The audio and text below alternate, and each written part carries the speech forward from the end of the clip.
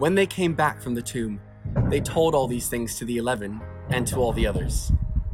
It was Mary Magdalene, Joanna, Mary, the mother of Jesus, and the others with him who told this to the apostles. But they did not believe the women, because their words seemed to them like nonsense. Peter, however, got up and ran to the tomb. Bending over, he saw the strips of linen lying by themselves, and he went away, wondering to himself what had happened.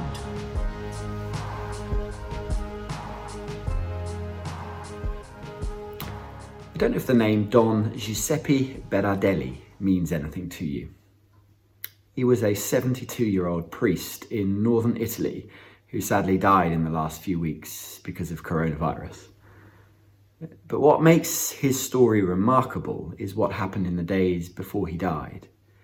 You see, he was offered a ventilator to help him with breathing, but he chose not to take it for himself and instead gave it to somebody else in his parish, somebody that he didn't know. And that little act that no doubt saved somebody else's life led to his own death. A beautiful story that we've actually heard a number of stories like, and probably will over the coming days as well, where somebody has given their life for the sake of others. And that little story, it gives us some real insights into the greatest sacrifice of all, where Jesus himself gave his life, but not just for one or two. He gave his life for all of us. I don't know if you heard in that reading how it ended. It ended with a question: what has happened? Because for those first followers of Jesus, their world had been flipped right upside down. Now, our world is really being flipped upside down at the moment, but for them, everything was all uncertain. Because the one that they had followed, the one that they were convinced was going to be the one who was finally going to come and rule and set them free, they'd seen him hanging on a cross on that first Good Friday. And so, of course, they were terrified, they were stunned, they had no idea what was going on. And they were sort of having to practice social distancing, not necessarily from each other, but certainly from society around, because they were terrified of the repercussions. No doubt people trying to now get them as they'd got their master, Jesus. And so then stories began to come about of some followers that had gone on that first Sunday and discovered the tomb empty.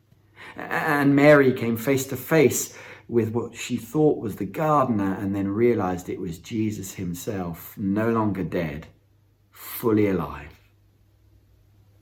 What has happened? And it's a beautiful reminder that in a time where everything seems pretty challenging and there seems so much pain and so much desperation around, it's a reminder that because Jesus is alive, there really is hope. You see, in the same way that Don Giuseppe Berardelli gave his life for one of his parishioners, Jesus took our place once and for all. So when he died on that cross on that first Good Friday, he took our place. The Bible talks about it as though all of our mess, all of our sin, Jesus took himself, so that we don't have to bear the consequences of it. How good is that? But not only that, he didn't only take our place there, he took our place when he beat death. We've seen some devastating things, haven't we, over these last few weeks?